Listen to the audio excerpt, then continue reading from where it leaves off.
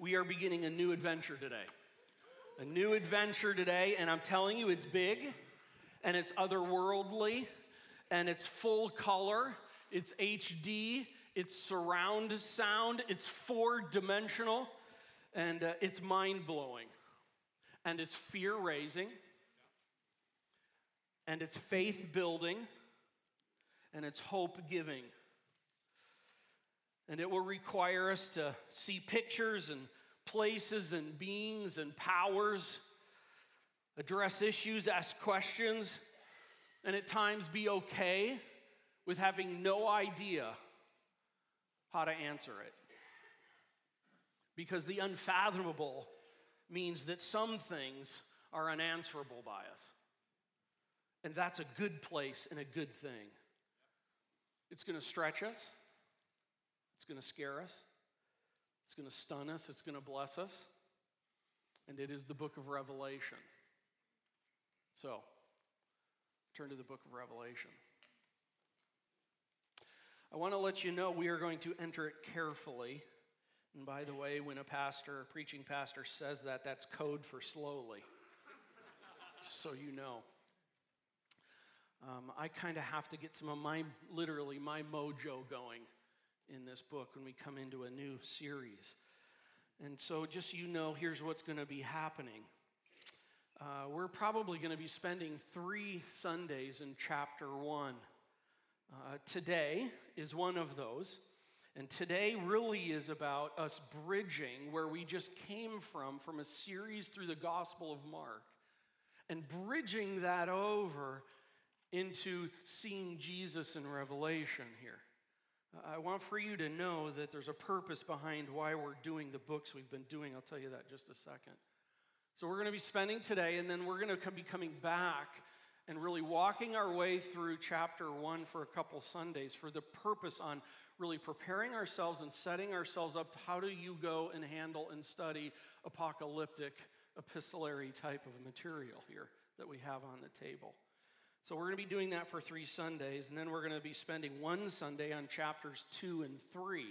Well, that's quite a fast run through 2 chapters. Well, the reason for that is, as a church, before we had moved into the building in fall of 2013, we had gone through the first 3 chapters. And so actually chapters 2 and 3 in the 7 churches, those sermons are online. You can go and access those if you want to, but we're going to be doing a summary of those on 1 Sunday. And then, Lord willing, by Mother's Day, we're going to be in chapter 4. And you're like, in Revelation for Mother's Day? Absolutely. And listen to me, and I'm serious about this, because now if you're like, I don't know if I want to bring somebody, chapter 4 is an amazing place to be. And I'll say, women, moms, you need to be reminded of what's happening in chapter 4 to give you encouragement and purpose and sight into what's going on and what you're doing. It's going to be a great Sunday. Now, you may not know this on the overall, but we are in the midst of really what is a 2+ year preaching process, an emphasis that started and is all about making much of Jesus. We don't have a banner with an annual theme, but I just want for you to know this has been strategically going on. And in fact, you can see on the screen over here was Jesus Christ Supreme. That was our study when we moved into the building through the book of Colossians, through the epistle of Colossians. And it was about see Jesus Christ Supreme. And then we've just wrapped up our series on the Gospel of Mark about being amazed by Jesus. And now we're entering into the book of Revelation on Jesus Christ revealed. And we went into Colossians really because Colossians sets a foundation of truths about Jesus Christ. For example, chapter 1, he was the one who created all things. All things. He was the agent of the Godhead to create all things. And it's telling us things about Jesus Christ and his supremacy. And so we went from those foundational truths to, through the Gospel of Mark, to be able to see the incarnate Christ, the second person of the Trinity in the flesh before our very eyes, if you will. But as we'll be talking about today, we can't leave him there. And what we're doing is we're coming over to Revelation ultimately to be able to see Jesus Christ and who he is and the reality of who he is. I'll even just say this, now today. And that's what's been happening. And we did all this as well. I'll just note we did all this because so often when you move into a facility, churches have a way of kind of getting about themselves, losing track of what they're about and where they're going. And we want to make sure for like 2 years that this church knows in this building and everything that's happened, we are about Jesus Christ. And so we're driving the stake strong for a couple years. And I want for you to know Revelation is part of a 3 text books of the Bible series, all fitting together on purpose. Well, Jesus is the beginning to the end focus of redemptive history. And that's why it's all about him. He is the beginning to end of redemptive history. And I wanted to take just a few minutes here and kind of, if you will, physically show you in your Bibles what we're talking about, okay? So let's go to the beginning. Go to Genesis chapter 1. Genesis chapter 1, the very first verse of the Bible, verse 1. That's called Genesis 1, verse 1. High tech, isn't it? It says, in the beginning, God created the heavens and the earth. Now we know from Colossians chapter 1 that Jesus Christ, second person of the Trinity, was the agent of creation. Chapter 1, he created all things are for him, by him, sustained by him. And so we see Jesus in verse 1 of the scriptures. Now, Genesis 3, turn over there, take a peek. Genesis 3, this is a passage, and sin comes in. And then verse 15, we talked about this a few weeks ago, about, again, I'm just giving you a big picture here about how God then addresses Satan, who tempted Adam and Eve to sin. And God says, there is one who will come, one of the woman, seed of the woman, that will be coming, that will deal you a lethal blow. You will bruise him, but he will deal you a lethal blow. Oh, by the way, we know from the Gospel of Mark who that was, right? Okay, now let's go to the end of the story and turn to Revelation chapter 21. Doug, but there's 22 chapters. I know, but this one hits it. Okay, Revelation 21, the end of the story. Pick up verses 1 through 3. We're told, then I saw a new heaven and a new earth. Bring that on. For the first heaven and the first earth had passed away, and the sea was no more. And I saw the holy city, New Jerusalem, coming down out of heaven from God, prepared as a bride adorned for her husband. And I heard a loud voice from the throne saying, behold, the dwelling place of God is with man. He will dwell with them, and they will be his people, and God himself will be with them as their God, and he will wipe away every tear from their eyes. Death shall be no more, neither shall there be mourning, nor crying, nor pain anymore, for the former things have passed away. Bring it on. Look over verse 22, and I saw no temple in the city. That's interesting. For its temple is the Lord God the Almighty and the Lamb. And the city has no need of sun or moon to shine on it, for the glory of God gives its light, and its lamp is who? The Lamb. The Lamb of the truths we were told about in Colossians, the Lamb, the incarnate Christ who came all the way in the Gospel of Mark to the end of the story. The Lamb is there lighting the city of the eternal state. We're going to get there. We're going to get there. But that's the beginning and the end, and let me remind you of the middle. Turn to Mark chapter 1. I'm kind of calling this the middle of the story. From creation to the eternal state, there's a critical item in the middle, if you will, of the story of redemptive history, and that's about Jesus Christ and what we just went through in the Gospel of Mark. In Mark, in verses 1, the beginning of the gospel of Jesus Christ, the Son of God. Those are two titles, as we've talked about. Verse 4, it's like, bam, John appears. And then verse 9, bam, Jesus Christ, adult, appears. And then turn to chapter 15 of Mark. I love hearing those pages turn. I can't hear the digital slide, though. If you can make that sound, do it. Love that. Chapter 15, Jesus is crucified,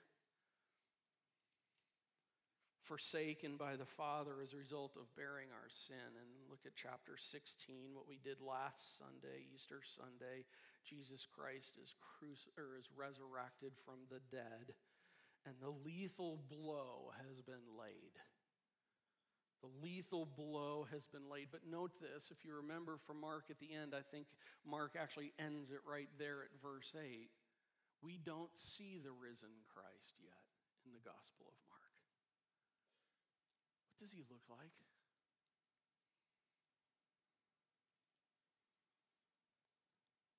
I mean, is he the same that he was there, but just now in a different seat and in a different place?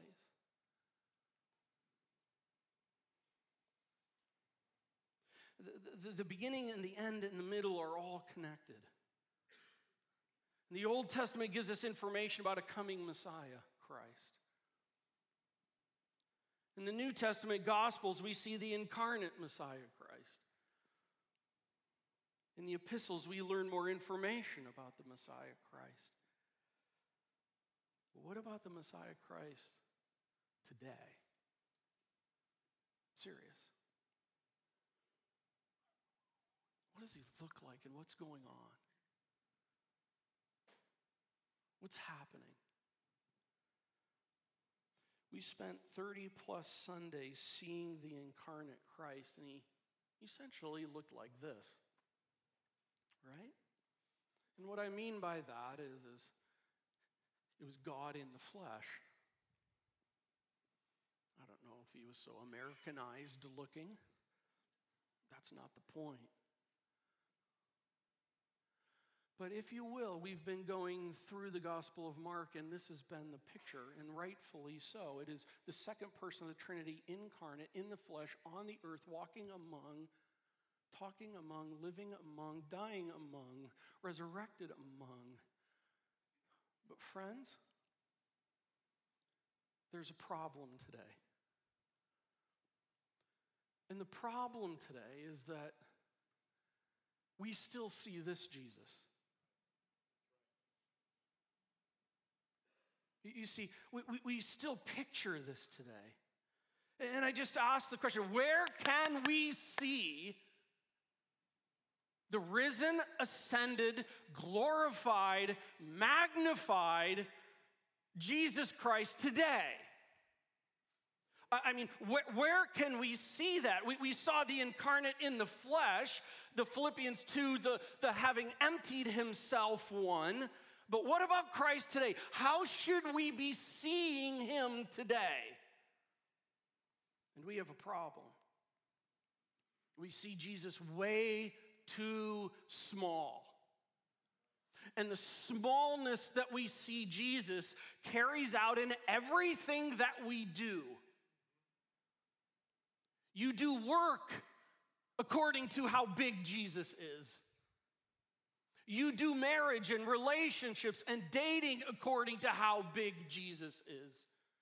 You do your finances according to how big Jesus is seen in your eyes. You do life and worship how big you see Jesus. And we are stuck in seeing the fantastic, wonderful, incarnate Christ. Oh, but friends, it's too small. Where can we go to get a picture of what the risen, glorified, magnified Christ is? That's called the book of Revelation. And that's where we're at. And that's what we're doing. So it's time to turn the page and to see the great I am revealed as he is today. And God, with that, I pray as we dive in here for this morning to see you in Revelation chapter 1, that you would just use this to stir us and spur us and help us. You know that we struggle to see you for who you are. You know that. And so I ask that you would help us. Last Sunday, we experienced the magnificence of the resurrection. But it's even more than that. Help us to see you. In Christ's name, amen. Revelation 1, are you there? Awesome. First, we're going to see some things to know about Jesus. And then after that, we're going to see some things that John saw. And then we're going to see what John did. And then we're going to see what Jesus did. So first, some things John has to tell us. Know this, you're going to hear me say next Sunday, that means for the next 2 Sundays, a lot as I read through this right now, because I'm leaving a number of things on the table we'll come back to in the coming weeks. But we're going for the purpose today to see Jesus. Here we go, verse 1, the revelation of Jesus Christ. More on that next Sunday.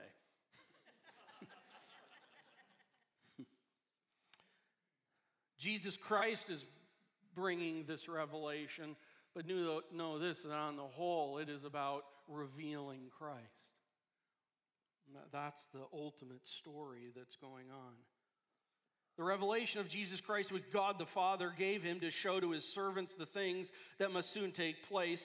He made it known by sending his angel and his servant John, more on that next Sunday, who bore witness to the word of God and to the testimony of Jesus Christ, even to all that he saw. This is a seeing book. This is a book that's going to stir and spur our ability to see and picture. Even today, later on, I'll probably be making mention, like, show us a picture of that. No, I'm not going to today. Engage your mind. Engage your creativity and your picturing. That's what's happening here. That's what John wants us to do. See some things. It's the revelation of Christ. It's unveiling. It's like a magician, and it's like, ta-da! What couldn't be seen before is now unveiled. It's revealed. It's ta-da! That's what's taking place here. And ultimately, it's about the ta-da of Jesus Christ and unveiling even more of him. Things that we haven't seen before we see now. That's what's so cool about the book of Revelation. There are things in seeing Jesus Christ that nowhere else in the Scripture talks to us like that. And we get to see him in ways we've never been able to see him in Scripture. This special revelation is his. Note in the beginning there, will be more next Sunday, how many things are his. The bondservants are his, or doulos, it's servants, it really means slaves. His doulos are his, the angel is his, John is his. It's like, don't mess with my stuff, it's mine. These are Jesus's, they're his. By the way, if you're in Christ, you should take great hope in that. You are his, and don't mess with his stuff. You are his. More on that next week. Verse 3. Blessed is the one who reads aloud the words of this prophecy. More on that next week. And blessed are those who hear and who keep what is written in it, for the time is near. More on that next week. Okay, an amazing kind of beatitude here, an amazing blessing that's promised here.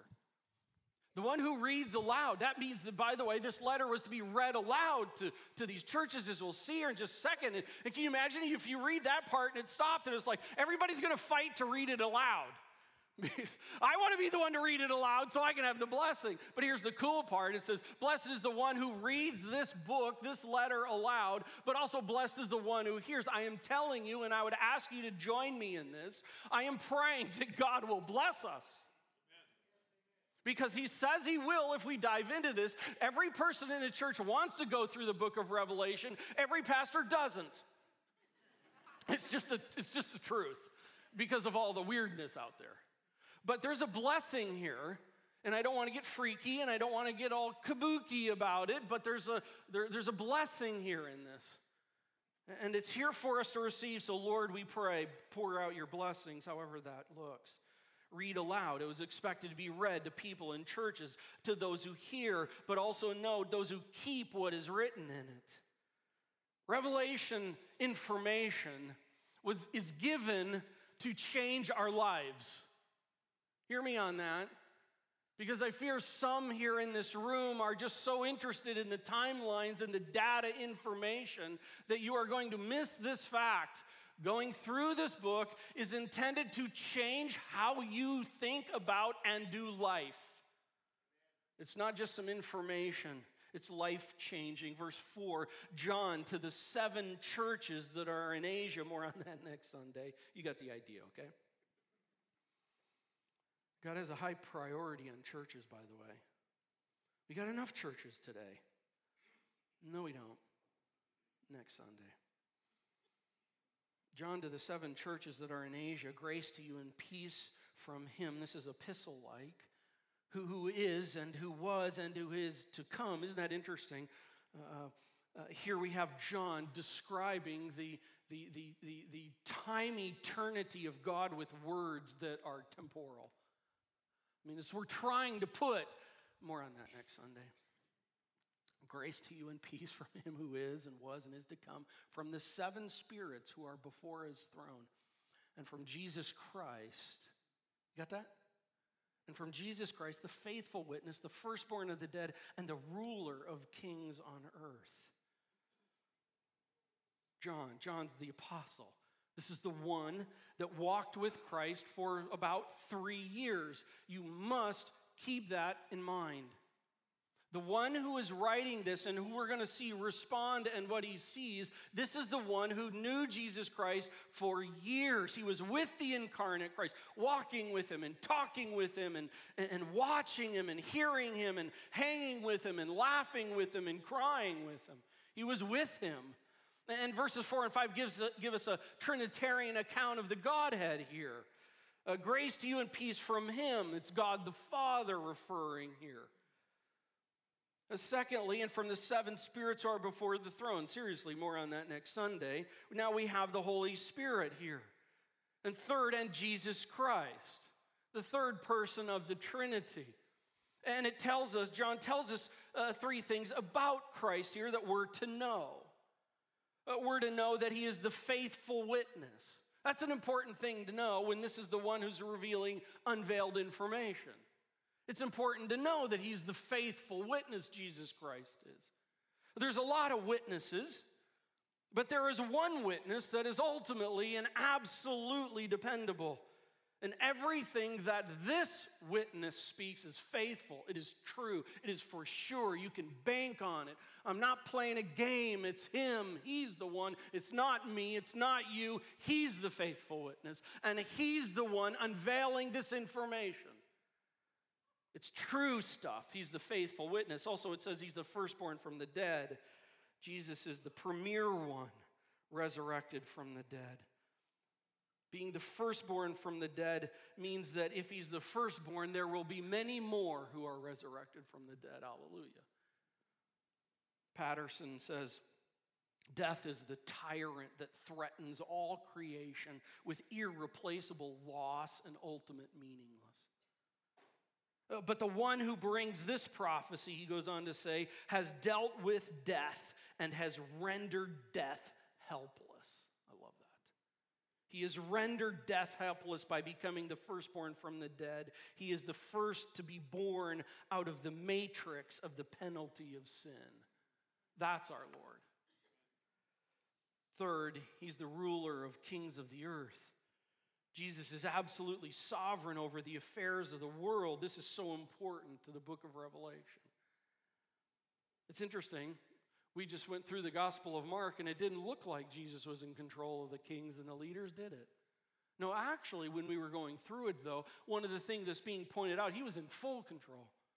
They actually had no control over what's going on, but yet he's in kind of this submissive, subjected kind of to them a reality. But know this, that's the Philippians chapter 2 thing. He emptied himself, but no, today, he always has been the full ruler. All that he is here, boy, when you go back to Mark, and as we get through the end of today, just go back and go, blow my mind. He became the incarnate Christ. He is the ruler. He is the one who's over all things, and yet sometimes he'll even lay a portion of that aside. That's bad theology the way I just said that. But he will submit himself in a way to where it doesn't necessarily look like he's in full control. Oh, but he is. And he did that you and I would be able to have redemption made available. Well, some things to know about Christ so far. Jesus Christ is the revealer.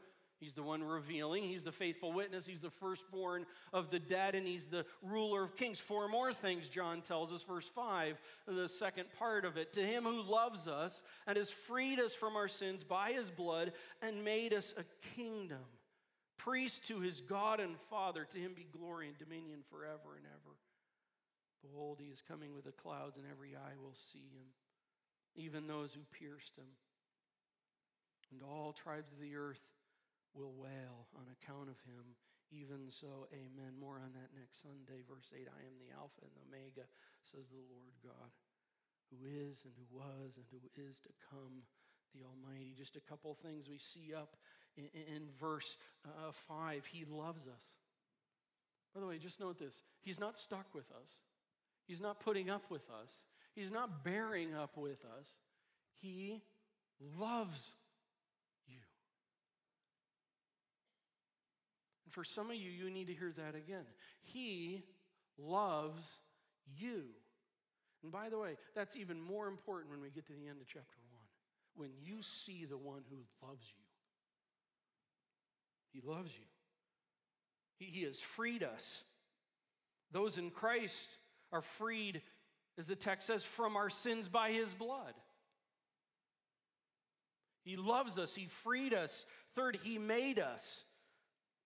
He made us, look at this, a kingdom of priests to the Father. And not a commune, not a club, not ticket holders, but a kingdom. He made us a kingdom. I like kingdoms. They just sound manly and cool. They just do. I love kingdoms. But notice, kingdom of what? A kingdom of priests. Those who've been through the Hebrew study, your ears are clicking. He's a kingdom of priests, and it's a kingdom of priests to God the Father. Oh, this has such huge Old Testament picture in it. It's a people called out, having direct access to, sent out as one speaking on behalf of him. We do not need a human mediator.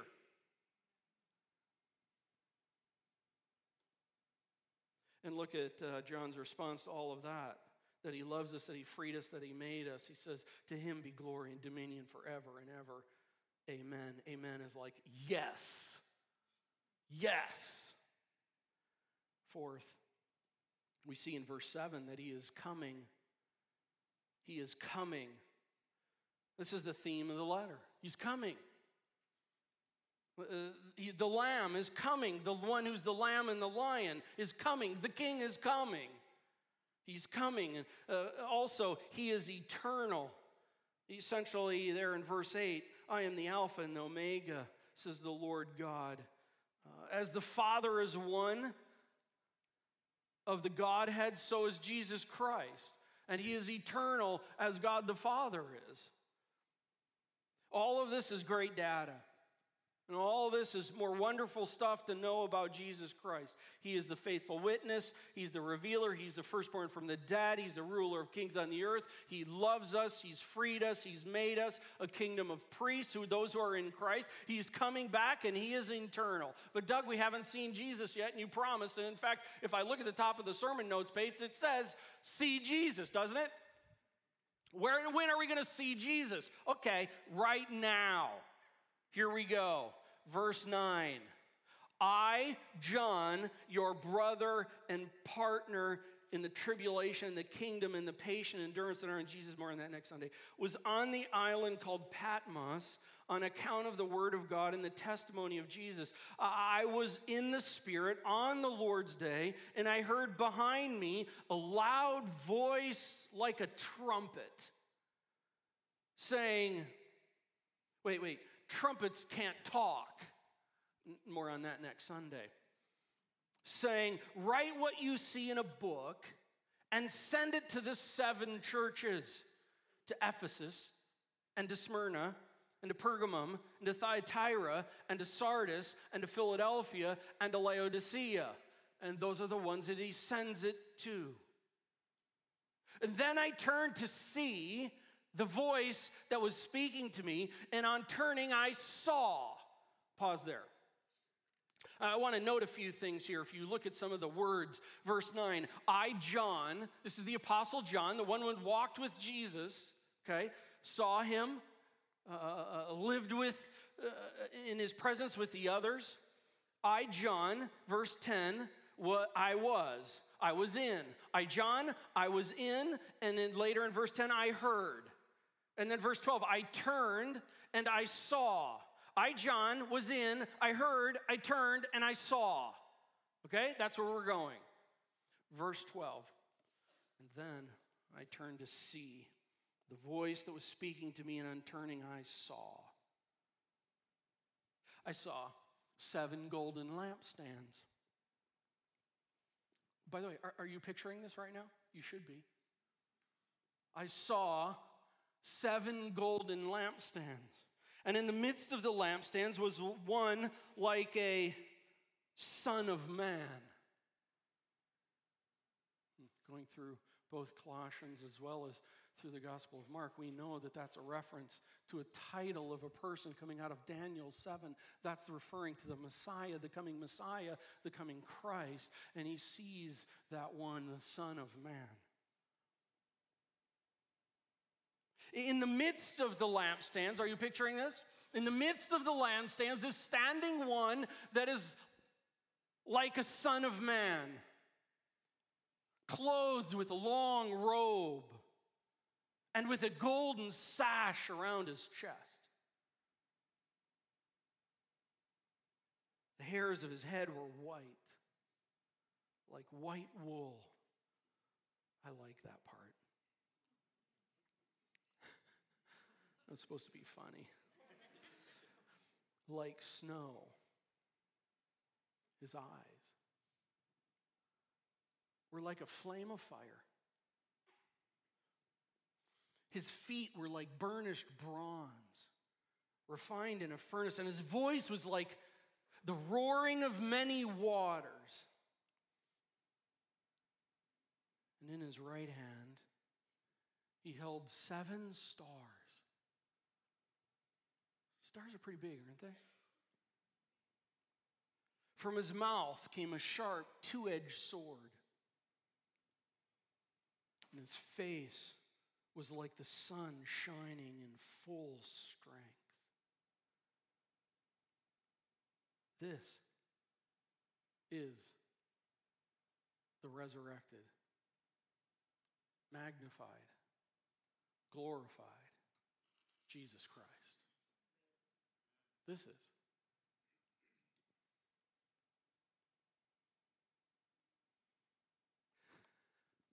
Does John ever describe Jesus like this in the Gospel of John?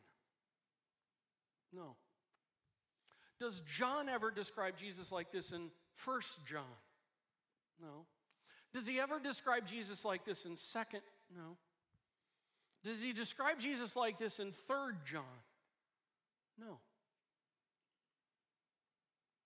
This is ta-da moment. Ta-da! What has been somewhat veiled is now unveiled, is being revealed in a whole new way. Understand that when we dive into the book of Revelation. There are things that are here that have not been laid on the table before, and this is one of them. Other descriptions have been taking place, but none like this about the Son of Man.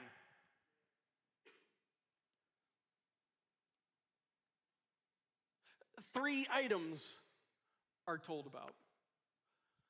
One is 7 golden lampstands. Doug, what are they shaped like? What do they look like? What are the... Really? 7 lampstands. Okay? I'm just going to leave it at that. One like a son of man. 7 lampstands. One like a son of man. And then the third thing are 7 stars. 7 stars. And where is the one like a son of man positioned? He's in the midst of the lampstands. Okay, put that in your head. And the text tells us that That in his right hand he holds 7 stars. 7 lampstands. How are they? I don't know how they're positioned. Are they referring to the 7 lampstands? Listen, does it really matter? It's 7 lampstands and 7 stars, and he's in the midst of them. What are the lampstands? What are the stars? Oh, we could have a whole lot of fun with that, but I'll tell you what, let's hold on in just a little bit. The best thing that takes place is let's let Scripture tell what Scripture is saying. Okay, so we'll see that in just a second, but I want for you to picture what's going on. 3 things. There's 7 what? Lampstands. 1 like a son of what? And then there's 7 stars. Okay, now all of the conversation outside of that centers on Jesus Christ. Let's work through this. Picture this. Look at verse 13. The Son of Man is in the midst of, he's in the center of. That means whatever these lampstands are, he's in the midst of them. That means he's in the midst of them. That means they're in his presence, and his presence is in the midst of them. Verse 13, clothed in a long robe with a golden sash around his chest. More on some of this next Sunday, or the Sunday after. Boy, that sounds like an Old Testament priestly garb. Boy, that has some implications, but just picture it. Long robe, golden sash around his chest, hairs on his head were white like wool and snow. Like what does the white mean? Do we really need to define that? He's just giving a picture here. Just look at the picture. And sometimes in reading through, we get off into all these, what each of these things represent, and may be true here, but sometimes in all the talk about what this could be, what this might be, what this, it's just like, don't miss the picture. Why am I doing it this way? I'm setting us up to go through the book of Revelation and how to read and ponder and think and process. Okay, I just want for you to know, I am seeking to teach you for these coming 3 Sundays how we are going to approach this book. And we know one thing for sure. There is one like a son of man in the midst of lampstands.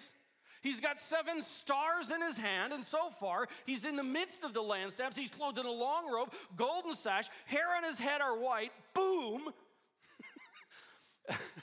Verse 14, his eyes are like a flame of fire. How are his eyes really on fire? More on that next Sunday. Verse 15, his feet were like burnished bronze. Such Old Testament. Verse 15, his voice was like the roar of many waters. Wait. The Bible's inconsistent because just a little bit ago it said he was like a trumpet. So it was like water shooting out? Well, that couldn't be the case because obviously there's a sword that shoots out of his mouth. Well, that has to hurt. Well, what do the waters mean? Just get the picture at this point in time. Have you been like at Niagara Falls or somewhere where the water's coming down? And it's just deafening. And the power. You just know right there in that moment that if you stepped into the falls, all of my little issues and our things going on were just consumed up by it because it's so much bigger than me, right? The voice of the roar of not a few waters but many waters, and in his right hand, the right hand matters. Sorry, lefties, love you. But the right hand has this sense of power in the right hand, Old Testament. And in the right hand are 7 stars. Stars. The earth is not a star. What's the closest star? Oh, yeah, the sun. Whoa, 7 of them. That's a big hand. Is his right hand like massive and the rest of his body really small? That's not the point. In his right hand are 7 stars. And from his mouth comes a sharp 2-edged sword. I mean, when he speaks, it pierces. It's not a pocket knife. It's not a butter knife. It's not even a one-sided sword. It's like the ultimate sword. And man, when it comes a-flying, wow, it speaks with power and with clarity and with right at it. Verse 16, in his right hand, 7 stars, his mouth, sharp 2-edged sword in his face. It was like the sun shining in full strength. You look at the sun, but you can't look at the sun. How could he see that his eyes were afire? More on that next Sunday. Doug, what do they all mean? Tell us about all the symbolism. Okay, I'll tell you what they mean. There is this awesome one standing in the midst of 7 lampstands, and he's holding 7 stars in his hand, and be amazed. Because this is not some hippie sandaled walking around teacher dude on the islands or in the desert. This is something altogether different. This is the magnified, glorified, resurrected Jesus Christ. Whoa! That's what this is saying. And so I ask this with that. Is this how you see Jesus? Is this how we see Jesus? Because friends, I promise you this, if I and you and we saw Jesus like this, life would be done differently.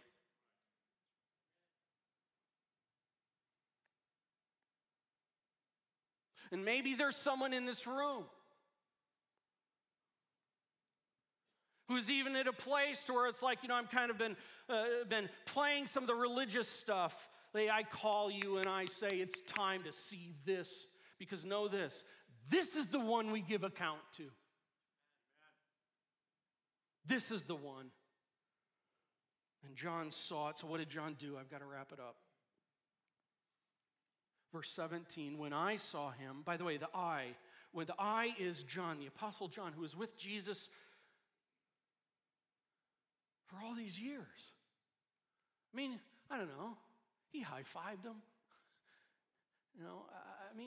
This is the one who's seen Jesus. Of anyone, and it's like, so what's he going to do? He's going to run up to him and go, Jesus, dude, ooh, hugs, boop, boop, boop, the way guys do. Is that what it's going to be? When I saw him, John, that one, I fell at his feet, though dead.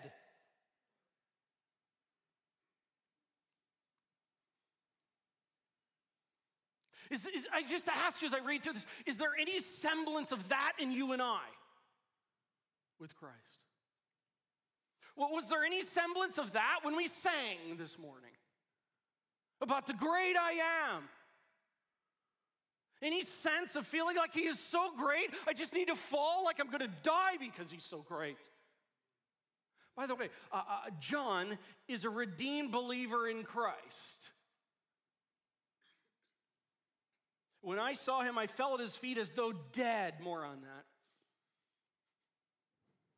But he laid his right hand on me. Right hand. But he has all the stars. What did he do? I go, it doesn't matter. He put his right hand on me, saying, John, you knucklehead, you fall so short. I'm so sick and tired of you. Do you see this? The one that he was just describing, don't jump back into the incarnate Christ. Stay with the glorified, magnified, resurrected Christ. That one, John falls like, I'm going to die. And what does this one do? He reaches down, puts his right hand on him. And he says, fear not. I am the first and the last, the living one. I died, and behold.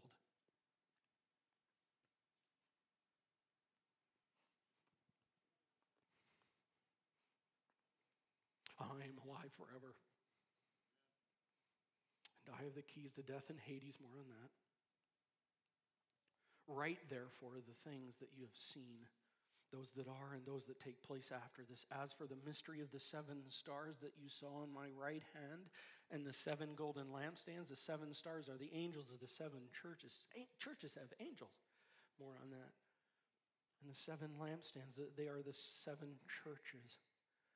The 7 churches are around. He's in the midst of them. And he's holding these, angelos is the word, in his right hand.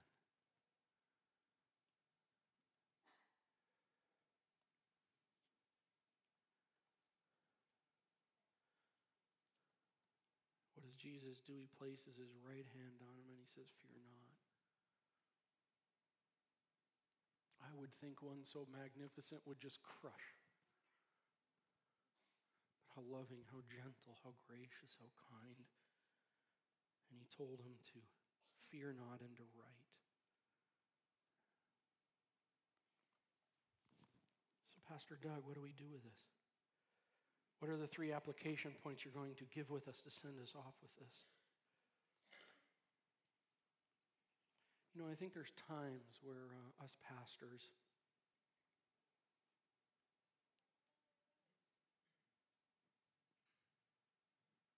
just need to step aside.